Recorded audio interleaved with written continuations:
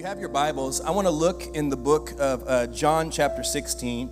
It's going to take a little bit of time to kind of work through the text that I want to kind of talk around today, but I think it'll be advantageous to us. It's this portion in Christ's life. For those of you that may be new, I'll kind of maybe set the foreground. Jesus has come. He's grown up, for 30-something years and lived somewhat of a normal life. He steps into his ministry.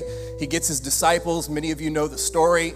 They start doing miracles, touching people's lives, giving healing to the hurting, hope to the hopeless. And the time comes when Jesus is about to be crucified. He knows this is a part of the plan. He's always kind of known this is part of the plan. But the disciples, they didn't see this one coming. They don't know that Jesus is literally going to be murdered for all of this great stuff that he's doing for the world. And so he's trying to prepare them for this, but they're not getting it. So the portion of scripture where we're picking up, Jesus is kind of giving his last little bits of advice to his disciples who are going to have to deal with the fact that he's going to be gone. And he's telling them that, listen guys, we're people of love and you need to love people, but here, I don't want you to get it twisted. Just because you love people doesn't mean people are going to love you back. Has anybody have ever experienced that? You try to love people and people don't always love you back? Somebody over there has experienced that quite a bit. Okay. So John chapter 16, this is where we're picking up the story. So he's just told, love people. They're not going to love you back. And he says this, I have told you this so that you would not surrender to confusion or doubt.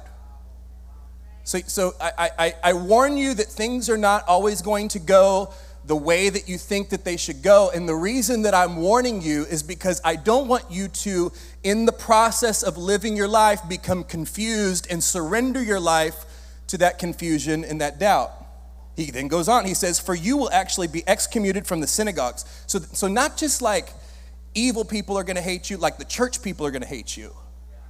Other Christians are gonna misunderstand you and talk bad about you and spread lies about you and paint you in a bad light. Not just bad worldly haters, like church haters. Anybody ever dealt with a church hater, a Christian hater that should know better?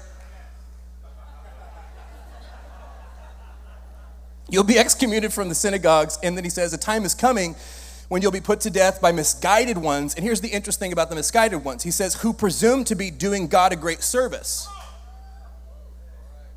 So the haters that hate you, they're actually people that are going to actually think that they're doing it on God's behalf. It's kind of an interesting thing. And he says this, and they will do these things because they don't know anything about the Father or me. And what he's saying is they think they're doing it on behalf of God, but they really don't get how God works. Verse 4 says this, I'm telling you this now so that when the time comes, you remember that I warned you. He said, I didn't tell you this in the beginning because I was still with you, but now I'm about to leave you. Okay, so imagine being a disciple and you're hearing this, Christ has changed your life, you're living on cloud 9, you're seeing blind eyes being opened, every hardship that you ever faced is powerless to the power of Jesus. And he says, I'm going to leave you. He continues and says this, he says, I'm going to leave you, and I'm going to go to the one who sent me, and you need to be told, yet not one of you, speaking to his disciples, are asking me where I'm going, because your hearts are filled with sadness because I've told you these things, but here's the truth. It's to your advantage that I go away, for if I don't go away, the divine encourager, talking about the Holy Spirit, I'll explain that in a little bit, will not be released to you. But after I depart, I will send him to you. He begins to detail out what the Holy Spirit will do. For those of you who may not be well-versed in Scripture or understand how things work within the context of Christianity, the Holy Spirit is like God within us. So we believe in God the Father, God the Son, but when Christ went to heaven after he was crucified, he sent the Holy Spirit, so each and every one of us in this room can actually do life with God. That's what in essence, what he's talking about. So he begins to detail out what the Holy Spirit will do, okay? Verse 12, we'll skip down to verse 12, it says this. So Jesus is trying to get these guys to get the big picture because he knows they're going to miss it. He says, there's so much more that I'd like to say to you, but it's more than you can grasp at this moment. I want to tell you more. I want to tell you why you're going through what you're going through. I want to tell you why you're going to face the things that you're going to face, but if I told you, you wouldn't be able to handle it. It's too much for you, he says. He says, but when the truth-giving Spirit comes, the Holy Spirit, he will unveil the reality of every truth within you. He won't speak on his own, but he will only speak what he hears from the Father, and he will come to reveal prophetically to you what is to come. He's going to show you how to get through this life.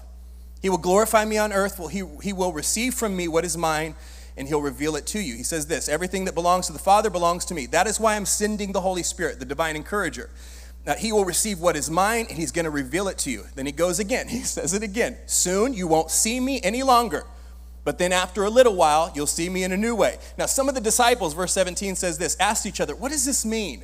What is he talking about? Soon you won't see me. They're still not getting it. And what does he mean? A little while after, you will see me in a new way. What does this mean? Because I'm going to the Father. They kept on repeating, the text says. What is the meaning of a little while? What is the meaning of a little while? We have no clue what he's talking about, it says. Verse 19, Jesus knew what they were thinking, and it was obvious that they were anxious to ask him what he had meant. So he spoke up and he said this. He said, let me make it quite clear. He tries to get it through their thick heads again. He says, let me make it quite clear. You will weep and be overcome with grief over what happens to me. He says, the unbelieving world will be happy while you will be filled with sorrow. But know this, your sadness will turn into joy when you see me again. He gives an example, just like a woman who experiences intense labor pains in delivering her baby, yet after the child is born, she quickly forgets what she went through because of the overwhelming joy of knowing that a new baby has been born into this world. He said, so you will also pass through a time of intense sorrow when I'm taken from you, but you will see me again, and then your hearts will burst with joy, with no one being able to take that from you. Then he continues to foreshadow this crucifixion that's about to happen. And in verse 33, this is kind of where we'll wrap up our reading of the text. It says this, verse 33, and everything I've taught you is so that the peace which is in me, that it would be in you, and that this peace will give you great confidence as you rest in me. Then he makes an interesting statement. He says this, for in this unbelieving world, you will, not maybe, not you could, not maybe you won't, I hope you don't. No, he says you will, in this world, you will experience trouble and sorrows. But you must be courageous, for I have conquered the world. In this world, you will have sorrow, you will have trouble, but take heart, you must be courageous because I've overcome the world. I've got to spend this last week with my family. It's been a lot of fun being able to catch up on all kinds of stuff. And I was running around with my mom and my sister. We were doing, I think we were like returning Christmas. Anybody return any Christmas gifts you didn't like? No one wants to admit it, huh? So we were returning some stuff. We're going to a few different stores. And all of my nieces and nephews, I have an SUV, and they like to ride in the car with me. So it was like me and like probably 6 other kids in my car, and we were driving around, and my mom and sister were driving together. Well, we pull up into this one store, and when we pull in, there's some shopping carts that are left in the stall where I was trying to pull in. So I tell my oldest son, Elam, I'm saying, hey, E, I need you to get out and move these carts so that I can park here. So he gets out and he moves the carts. Well, he doesn't take the carts like all the way back to the front. He just kind of, you know how you do, right? You know how you do. You just kind of hike it up on the little, So he pulled one of those and hiked it up on just got it out of the way so that we could park. Honestly, I didn't really think much of it, and I pulled into the stall. Well, there was this lady that was observing this whole situation, and she let me know with the look on her face that she was disgusted that we did it like this. And she's just kind of like looking at me like, that's how you do things, huh? And I'm like, don't have time for this today. And so she decides she's going to be a good Samaritan and teach me a lesson. So she goes, as we're still in the car, and I'm like, what is she doing? She walks up to where my son had hiked up, the cart onto the curb, and she pulls it off the curb, and she turns around. I'm like, okay, here we go. I know these kinds of people, right? These good Samaritans in the world. And so she starts pushing the cart. Well, I was just going to let it pass until she hit my car door. Okay, so she hits my car door with the cart, and I could no longer hold my tongue. I couldn't.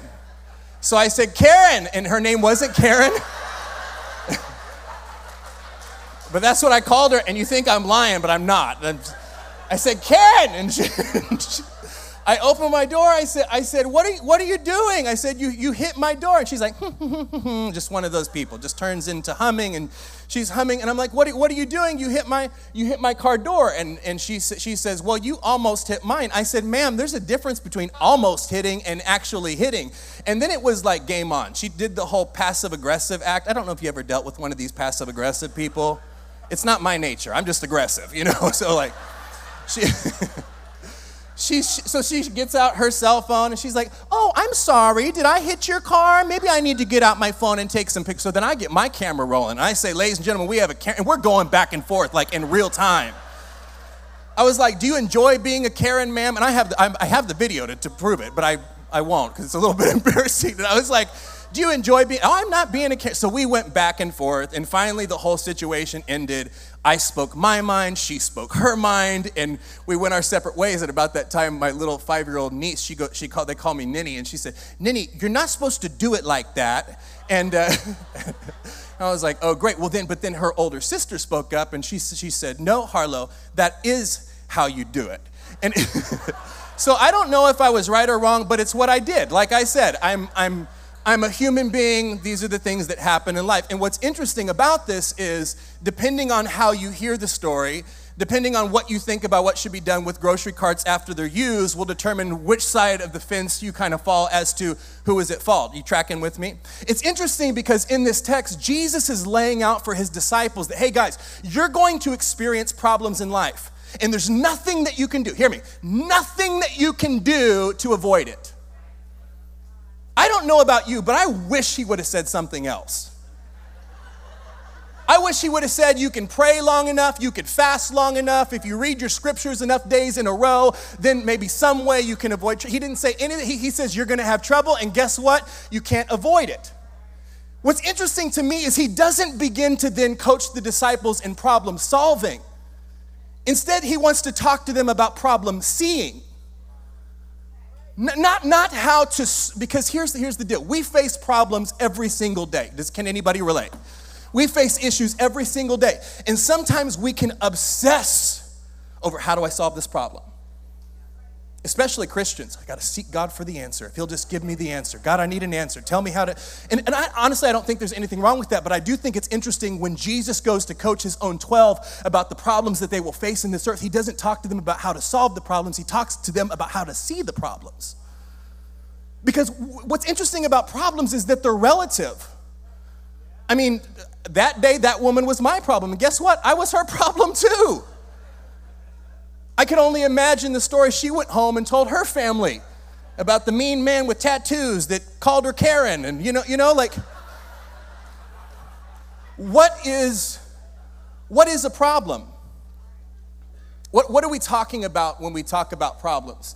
If we're really brutally honest, a problem is just anything that doesn't go the way that I wanted it to go.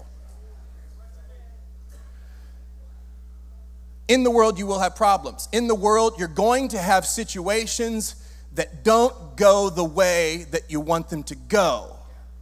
You're going to have experiences, and guess what? You're going to want the experience to play out that way, and that situation isn't going to play out that way. You're going to want your kids to grow up, and you're going to want them to have certain occupations, and guess what? They're going to have different desires, different passions, and they're probably not going to do the occupations that you want them to do. You're going to have jobs that you want.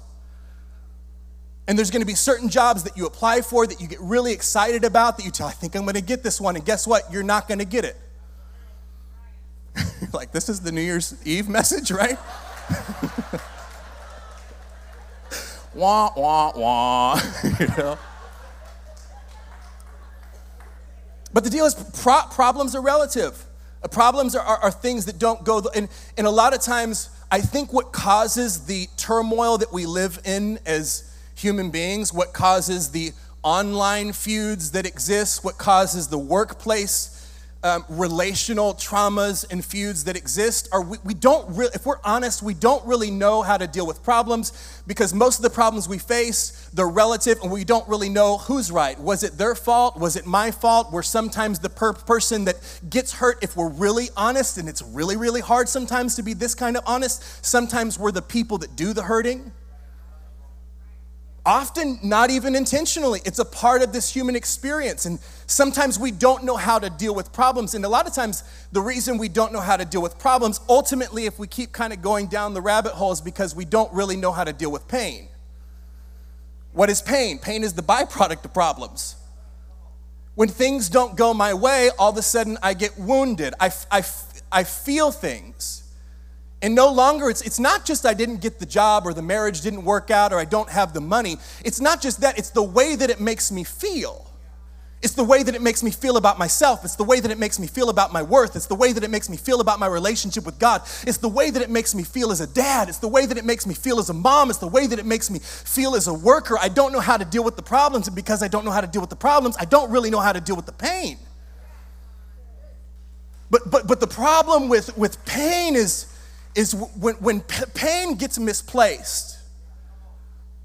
When pain gets misplaced, it becomes poisonous. It becomes the thing that festers and you think, oh, I dealt with it. No, you didn't really deal with it. You stuffed it. Anybody know what it's like to stuff some pain?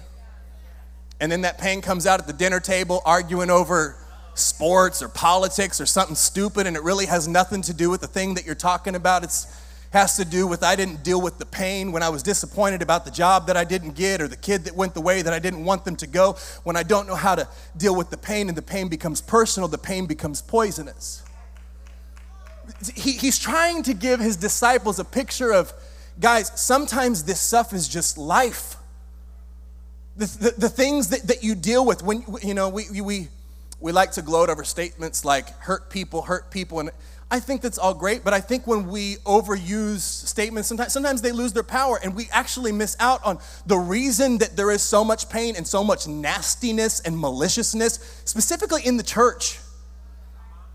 Like, I think people who don't have a relationship with God and don't subscribe to a higher way of thought that there's hope beyond circumstance, I kind of understand why you'd want to be nasty, but people who God is supposed to be your source, like God has a way that is above just normal thinking. He has a way that transcends actual just temporal problems.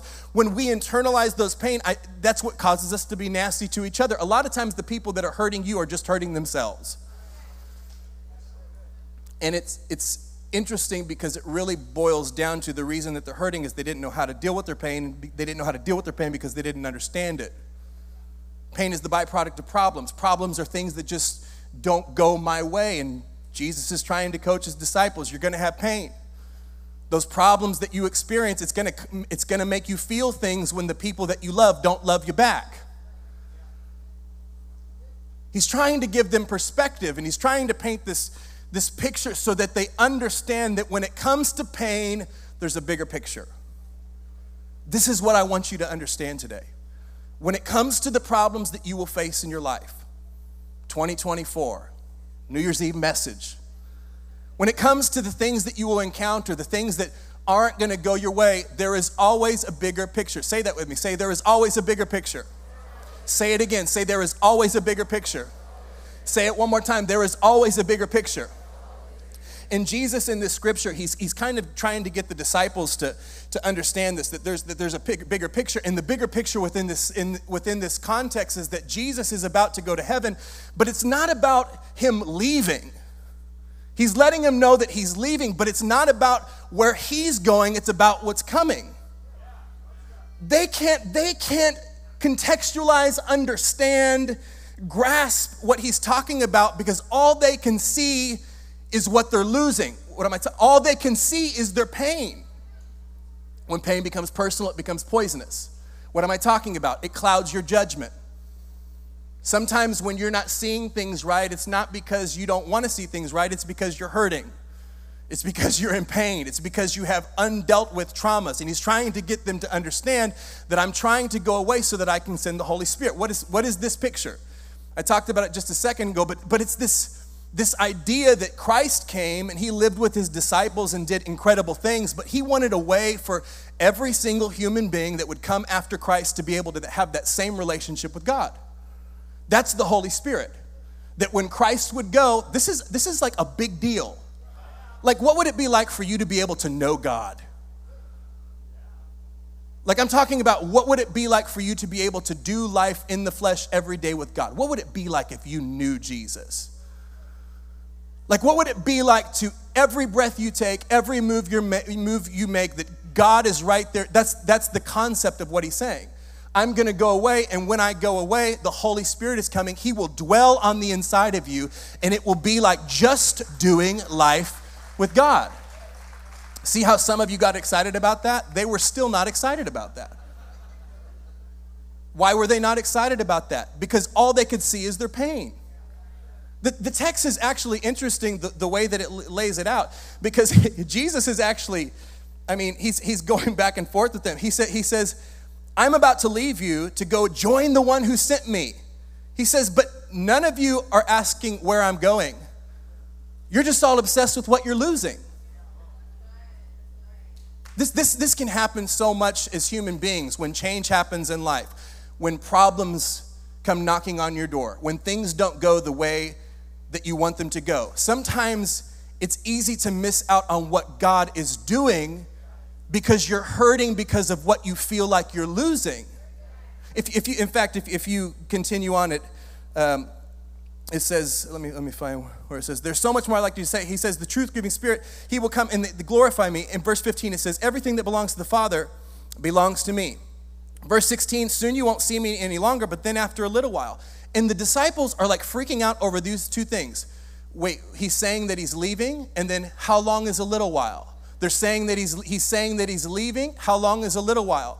When you become intoxicated with your pain, you can almost take it for sure and take it to the bank, know that you are intoxicated by pain when you obsess over things that you've lost and you obsess over things that you don't yet have. Just let that sink in just a second. Soon you won't see me any longer. We're losing what? You've told us what to do. You've told us where to go. We've done miracles with you. Soon you won't see me any longer. I'm losing what? And then in a little while I come back. Well, how long is a little while? How long is a little while? Tell me when it's going to happen. I don't know about you, but I've grown up in church, and these are the things that I see people complain the most about in their day-to-day lives, probably more than anything. What they've lost and what's taken God too long. I've been praying for 6 months and he still hasn't done the miracle. I've been praying for 6 years and he still hasn't done them. God, do you even hear me up there? Are you doing anything? Why? Because I don't know how to deal with the problems that I'm facing, and those problems are creating pain, and the pain has gotten personal, and the personal pain now has become poisonous, and I am intoxicated. I am blinded by the things that I'm facing, and all I can see is the things that I'm losing. But God is trying to get them to understand that maybe I'm actually in the middle of your pain. Maybe what is pain, because did you know that God doesn't know what pain is like? In the sense of, in order to experience pain, you have to be disappointed. How can you be disappointed if you know everything that's going to happen?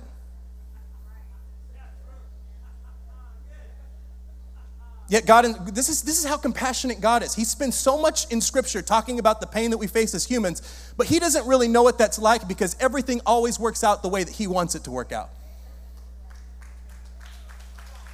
What am I talking about? A problem is only a problem until it's solved. 2 times 2 is only a problem until I realize that it's 4, then it becomes an equation. 2 times 2 is 4. When you know the answers to the problems, you no longer have problems. See, God sees a bigger picture. The problems that are problems to you are not problems to God.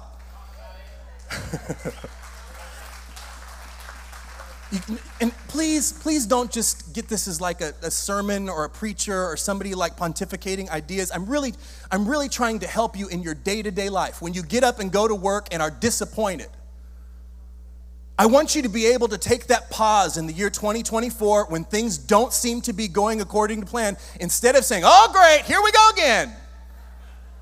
Gonna be another year like this. No, I'm saying, what if we could learn to pause and take perspective and understand that maybe God is actually right in the middle of the thing that I call pain. You're telling me that God caused my pain? That's not what I'm telling you at all. All I know is the Bible says if you make your bed in hell, he's there. So I don't know what you're going to face. I don't know what you're going to go through. I don't know what you're facing today, but maybe, just maybe, God is there with you. Maybe he's right there in the middle of the thing that you don't understand. Maybe he has a plan. Maybe there's something that he's trying to accomplish. He's trying to get the disciples to understand this, and he begins to give examples. He talks about, I'm going to go away, and then I'm going to come back, and you're going to experience joy. And then he tells them there's other kinds of pain that you go through, like a woman who goes through labor and eventually gives birth to a child and forgets the pain that she goes through. He's trying to get them to understand that there's different kinds of pain. I've talked about this here before, and I want to talk about it again so that maybe you can contextualize and grasp it. There's different kinds of pain. Sometimes there's pain a part of the problem. Other times there's pain a part of the process. Sometimes there's pain a part of the problem, and other times there's pain a part of the process. What am I talking about? Pain a part of the problem. Sometimes you go through things and you run to God because the pain that you're experiencing needs to stop. Pain a part of the problem. I'm sick, I go to the doctor, I need to take medication because the medication's gonna deal with the illness because I have pain that needs to be stopped. And when you go through this type of pain, the Bible says, it actually says it, we won't go and read, he says, but you experience joy. When you go through pain and God pulls you out of pain, some of you know what that's like, to go through abusive situations, go through situations that, man, I shouldn't have been. If it were not for God pulling me out, and our hearts are full with joy. You know what I'm talking about? Then there's pain a part of the process. What is pain a part of the process? You go to the gym, you got to work out. It don't feel good, but you're working on something. That's what Jesus is saying. It's like when a woman gives birth. Sometimes you go through things that you don't like and God's going to pull you out. Then there's other times you're going to go through things and God's not going to pull you out. There are times that God pulls you out and there's other times that God pulls you through. Hear me again. There's times that God will pull you out, and then there's times that God will pull you through. Why would he pull you through? Because he's working on something. He said it's like a woman who gives birth to something. Did you know that God needs ambassadors on this earth? He needs God-fearing people that believe in something more than just being a victim of circumstance, like a bag that's blowing around in the wind. Someone who can reach a little bit higher and say, I believe that things can be better than this. People that can reach a little bit higher. God needs ambassadors in the earth that are willing to birth things. What am I talking about? There's certain things that can only happen in your life by you going through things. It's not super exciting. I know it's not. But just like Jesus is trying to get his disciples to understand, I want us to understand today that in life it was a promise from Jesus himself that you're going to have problems. That those problems are going to cause pain, but he wants you to see the pain right, because sometimes the thing that you're facing is producing something in your life that you would not be able to experience otherwise. There are times God pulls you out, and there's times that God pulls you through. What would it be like to be a guy like Moses? To know what it's like for God to find me and to pull me out very literally. Floating down the river as a baby, and God, he pulls me out. He rescues me.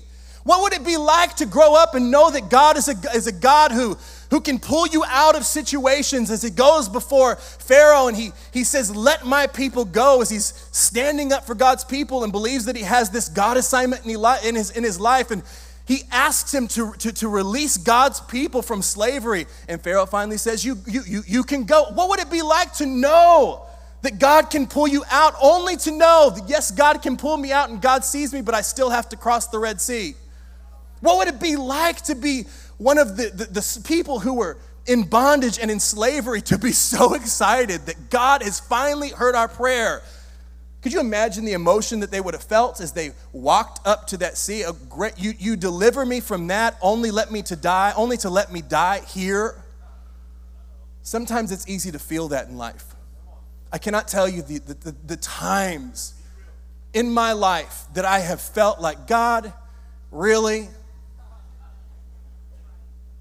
After all that we've been through, I know I'm not the only person in this building that has ever been there. Really, God, you did that, and now I have to walk through this. God, I really don't want to have to do this. This doesn't feel good. What are they going to think? Ultimately, knowing that maybe there was a bigger picture and maybe something God was doing, he was trying to get them to see that not always when you go through things is it always the devil attacking you.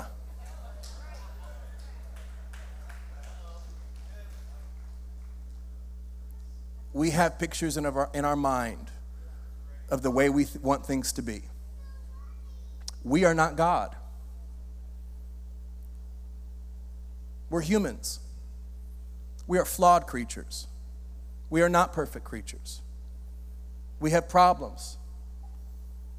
We fight with people in parking lots. Why? Because we're human beings. I think in life we really need to remember our role. You were not put on this earth to be a God.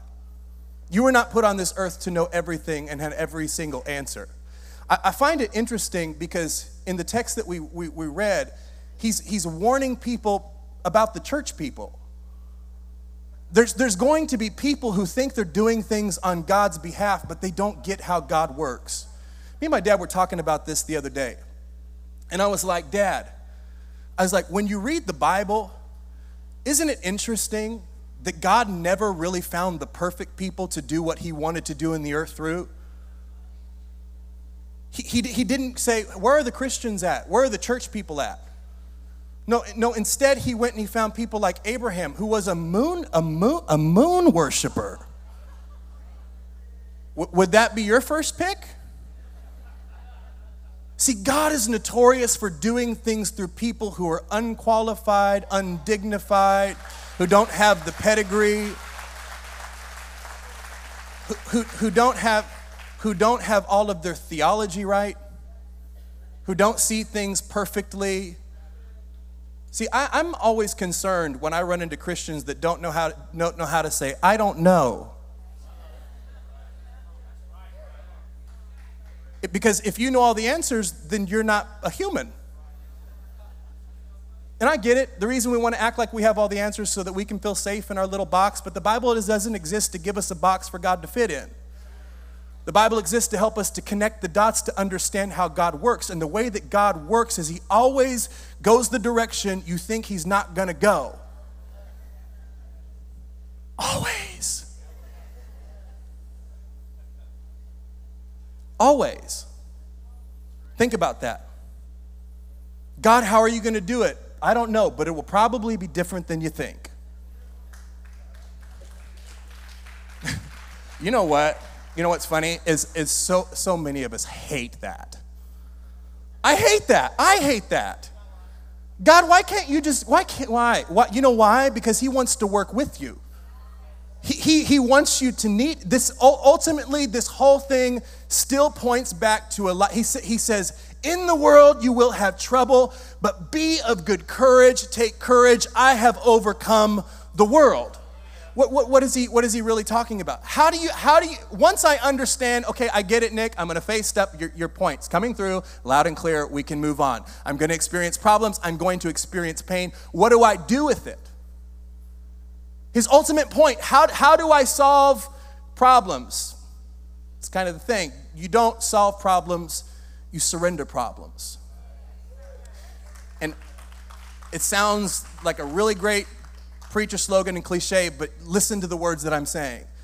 When your back's up against the wall, when you don't know which way to go, when you go through a divorce that you weren't expecting, when you lose the job that you loved, when you lose a family member and you thought, man, I didn't think that, when your back's against the wall and you're experiencing pain, God, I don't know what to do. How do I solve this problem? I don't solve the problem. I surrender the problem. Why? He says, be of good courage, for I have overcome the world. Meaning, I don't have problems. I only have solutions. So what do I do with the problems that I face? I give it to the person who has the answers.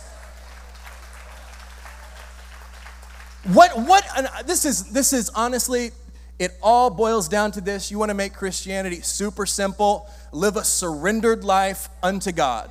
You could take the rest of it and you could just flush it down the toilet. That sounds horrible. I guess you should flush it down the toilet. But really, if you could boil down your faith with God to one word, it's surrender. What am I talking about? You're not God, He is. Surrender. Let go of your idea of how you think things should look and trust the person who puts you here.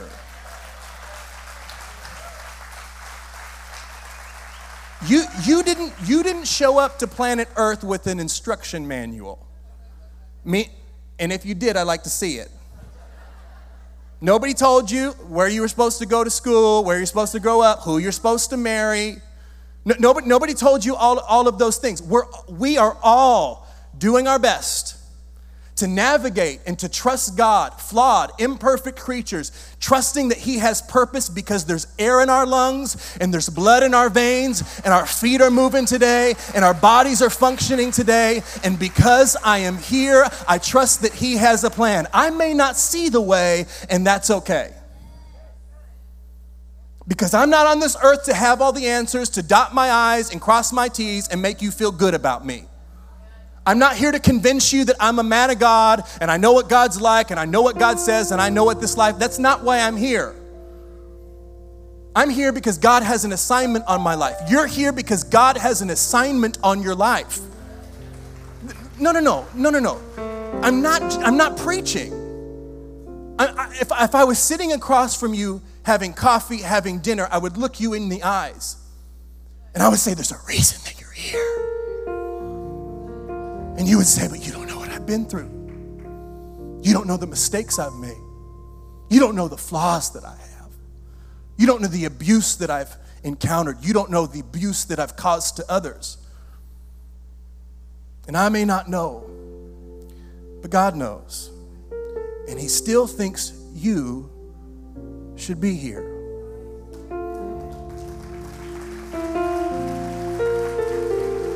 Think about that. Think about that. He thinks you should be here. I know you don't understand everything.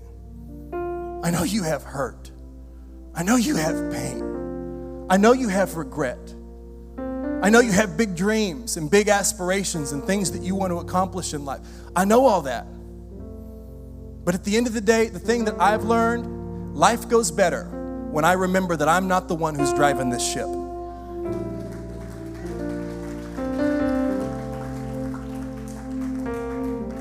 I've been high and I've been low, but I've never seen God forsake me. I know what it's like to I know what it's like for people to sing your praises, and I know what it's like to people be the nastiest of the nasty little nasties. And I mean that.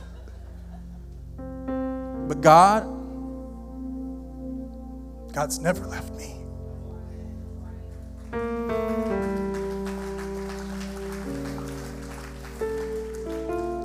And my prayer for you today would be that you would give up, but in the right way. Give up on this idea that you have to be perfect.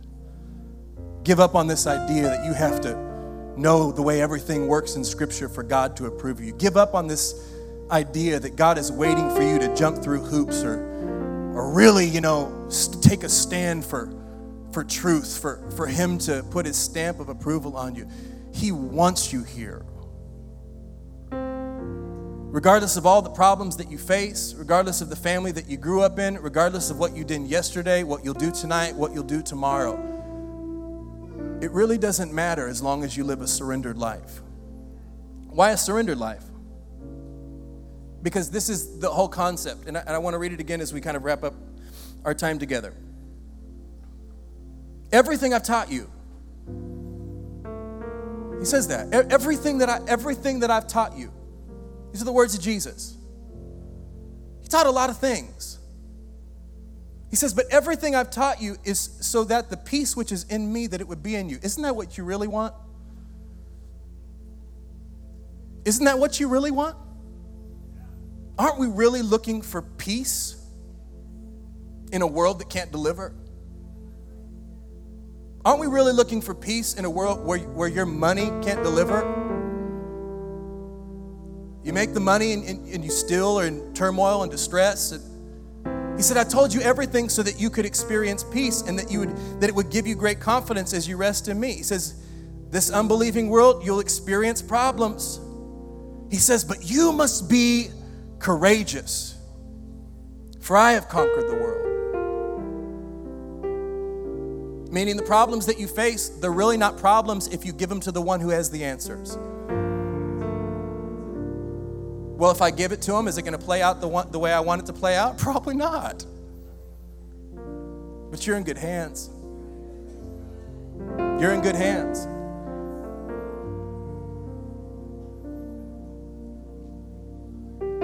My great-grandfather, before he passed away, was the last conversation that I ever got to have with him. Of all the things that he could have said, he looks around the room and he makes this statement. He says, I've never seen the righteous forsaken. What does that mean? I've never seen people who turn to God be left out on their own. And then he said this, go for it. Sometimes I think the reason we dream small, why we play it safe, why we don't really live life to its fullest, because we're so bogged down with all the things that don't go our way. Be of good courage. What's funny is sometimes courage doesn't look like courage. Sometimes courage on the inside doesn't look like courage on the outside. This word courage is an internal, it's funny if you study it, it's an internal confidence. It's an internal knowing that I'm right where I'm supposed to be. He says, be of good courage. Other translations say, take up courage. I think my dad actually talked to you guys about this, but sometimes courage, it's courage on the inside, but on the outside it doesn't look like courage. Sometimes courage on the inside looks like humility on the outside. The funny thing about the word humility is it comes from the same root word as humiliation. Now that's peculiar. Be of good courage.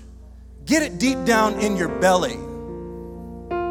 Get what deep down? That I'm right where I'm supposed to be because, not because I have all the answers, but because I'm dependent on the one who has all the answers.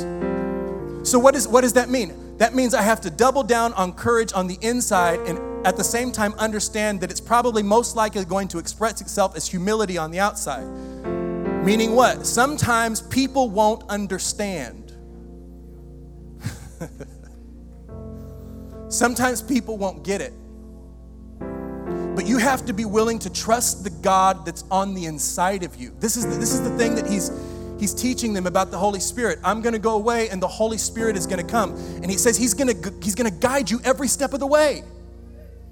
Jesus is saying to his disciples, there's things I want to tell you, but you can't handle it. But when the Holy Spirit comes and he dwells on the inside of you, he's going to do life with you every single day. He's never going to give you more than you can handle, but he's only going to give you little bit by little bit.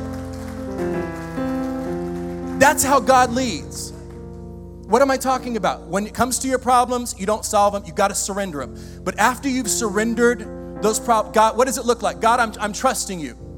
I'm trusting you. I'm not letting go. I'm giving these things to you. I'm not just giving up, I'm giving it up to you. I'm entrusting with you these things that are way too big, way too heavy, way too confusing. God, I trust you with them. I don't know why I'm going through this thing in my vocational life, but God, I give it to you. I don't know why I'm going through this thing with my kids, but God, I trust you. I don't know why I'm dealing with these feelings and these agitations and these emotions and these things that feel like anxiety, but God, I give it to you and I trust you with them. Understanding this, not everybody's going to get it. Not everybody's going to get it. Why? Everybody in this room, please track with me. Everybody in this room has a different assignment. This is why you can't judge other people for making moves that you don't agree with.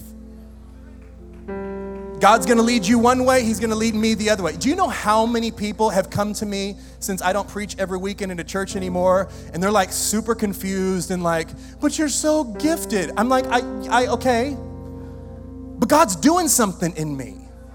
He's leading me to a place that I know not where, and my trust is not in my gift. My trust is in my God, and if he says go right, I go right. He says go left, I go left. He says pause, I pause. He says run, I run. He says sit down, I sit down. He says take the mountain, I take the mountain.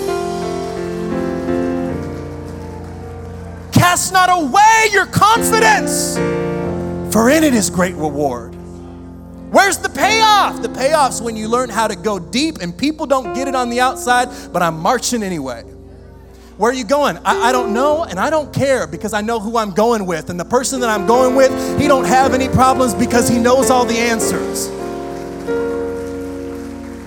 Yeah, but look what you went through.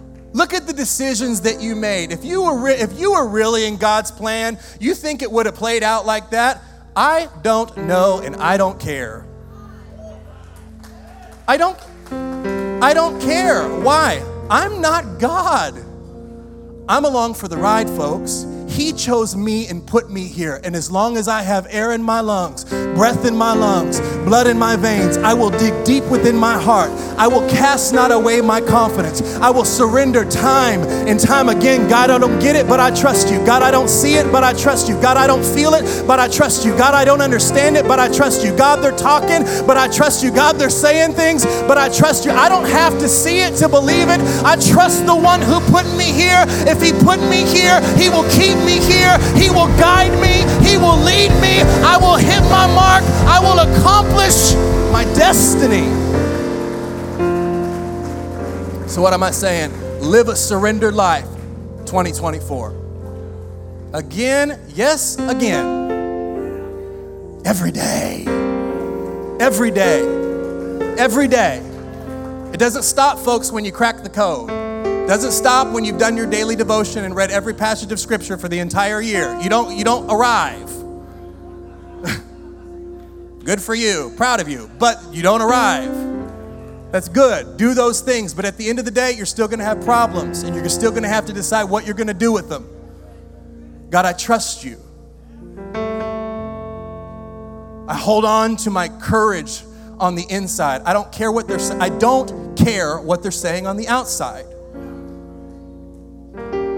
Because sometimes courage on the inside don't look like it on the outside. Who am I talking to?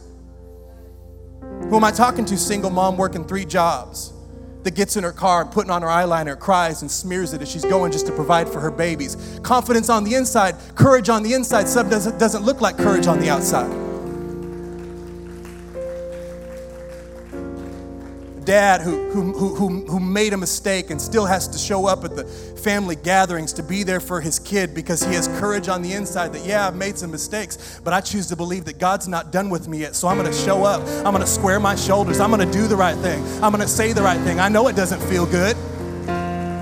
Sometimes courage on the inside doesn't look like courage on the outside.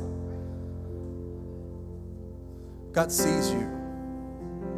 Every tear that you've cried. And if you could ever learn to get the right perspective of pain, which is what, let's not be dramatic, it's when things don't go your way. We've all been there. And I'm not diminishing your pain. It hurts. It sucks. But it's not over. God has a plan.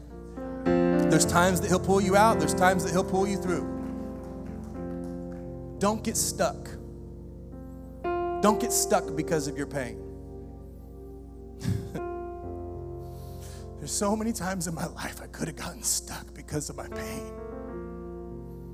Could have given up on God. Could have given up on all y'all.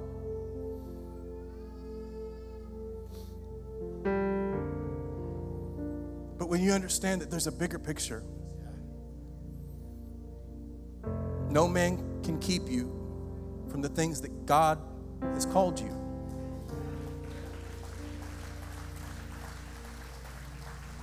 I hope you don't miss the power in that. That's why sometimes that's all you need to know.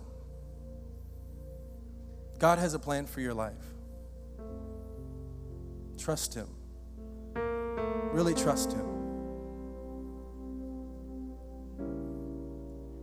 Don't get in petty disputes, arguments. Don't play with the pigs. You always end up dirty. No, I'm serious. Just don't go there. Some things are just not even, half the problems it's not really about the problem. That's what I'm saying. Well, problem solving. When I say you don't solve problems, you surrender. I'm like, all the problem solvers are like, but I like solving problems. Like, I have systems and analytics and we can do this thing. It's like, yeah, I get it. But problem solving means nothing if you're not solving problems with the person who knows the real answers. Otherwise, we're just doing our best guess.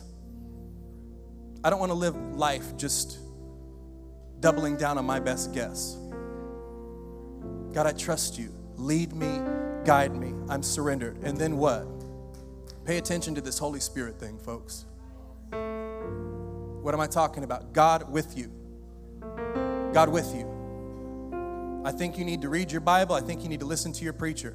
But I think you need to also pay more attention to this thing that's beating in your chest that is not just, it's not just a random voice. It's the voice of the Holy Spirit leading you and guiding you. The text says he'll tell you all things. Think about that. He says he'll reveal to you things to come. And you think, you ever been through a situation, you're like, oh, I knew that was going to happen. And we just brush it off like it's just, no. Pay attention to the things that you know that you don't know how you know. Pay attention to the things that you know that you don't know how you know. There are things in how do you know that? I don't know how I know that, but I would bet my life on it. I would bet how do you know you're in the right, how do I know if I'm following? I honestly can't know how to tell you. All I know is the same Holy Spirit that's in me. He's the same Holy Spirit that's in you. And you need to trust that voice that's leading you and guiding you on the inside. Regardless of what people think, regardless of what people say, regardless if they get it or not. Well-meaning people, your mom, your dad, your pastor, a counselor. All of those voices are great, but they're not your Holy Spirit.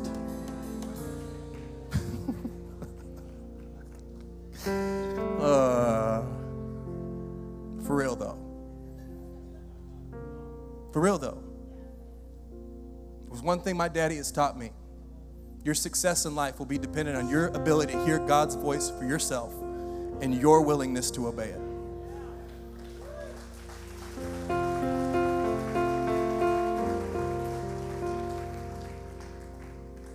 There's no way that my dad agrees with every life decision that I make. Certainly not. But he knows what he's taught me. Your success in life, 2024, as a church, collectively, as a person individually, what this year looks like for you will be dependent on your ability to hear God's voice for yourself and your willingness to obey it. It's not complex. It's not voodoo. It's not so spacey and far out. I'm talking about, how will I know? You'll know. You'll know.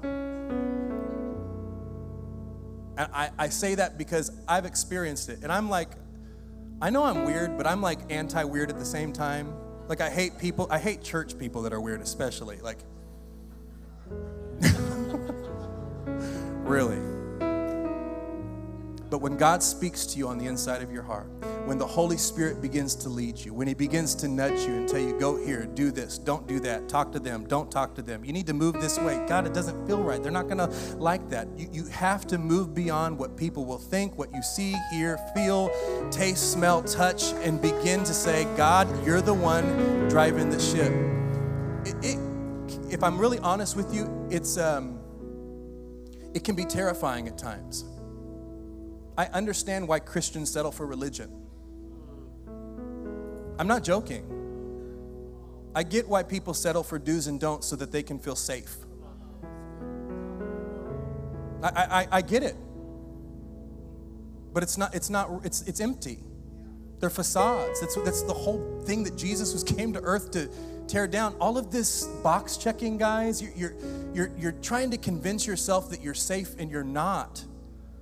Like, all y'all, like your heart could stop beating right now. You're not in control already. Your money's not going to save you. Your job's not going to save you. Your marriage is not going to save you. Relationships are not going to save you. So what do? I surrender. I do life with God.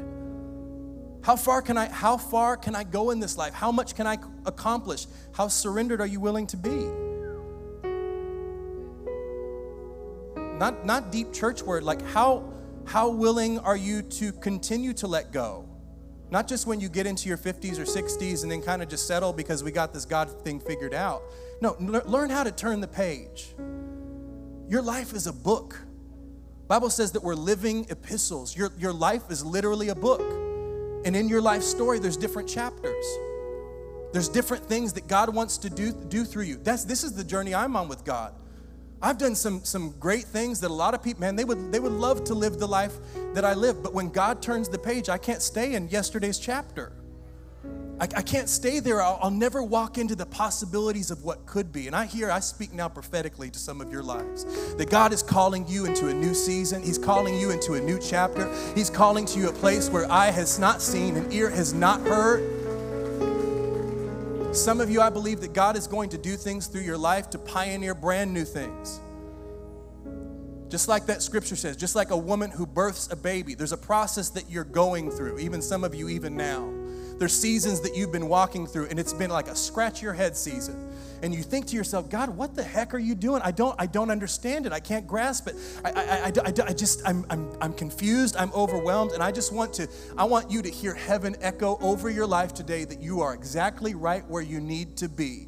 Turn the page. Keep marching. Keep moving. He will show you when you need to know. He will show you when you need to know. He will turn on the lights when you need to see.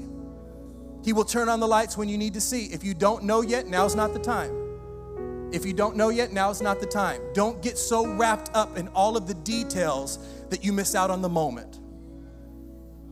He is with you now. But I feel like I'm in a wilderness. He's with you in the wilderness. That's great that you feel like that. He's still with you there.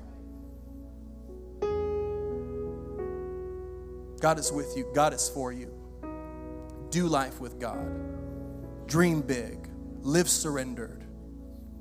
Would you close your eyes with me all across this room?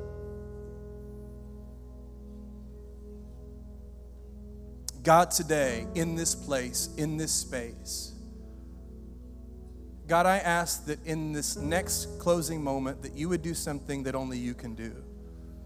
For people who have never felt you, people who have never experienced you, God, I don't know where I would be if it were not for you finding me in my pain, holding me when I'm hurting. God, the nights that only you and I know about, where it seemed like it was over and you pulled me through. God, for people today who are hurting, for people today who are overwhelmed, for people today who are broken, for people today that don't know which way is up and which way is down, I ask, Holy Spirit, the Comforter, that you would minister to them in such a real way, not in a religious way, not in a way that a preacher would want you to minister to them, God, in a way that they would understand. God, that you would meet people right where they're at today. Right where they're at today. Right where they're at today. Thanks for listening. If this impacted you and you'd like to partner with us, go to celebrationchurch.cc/give to help us reach people with the message of Jesus.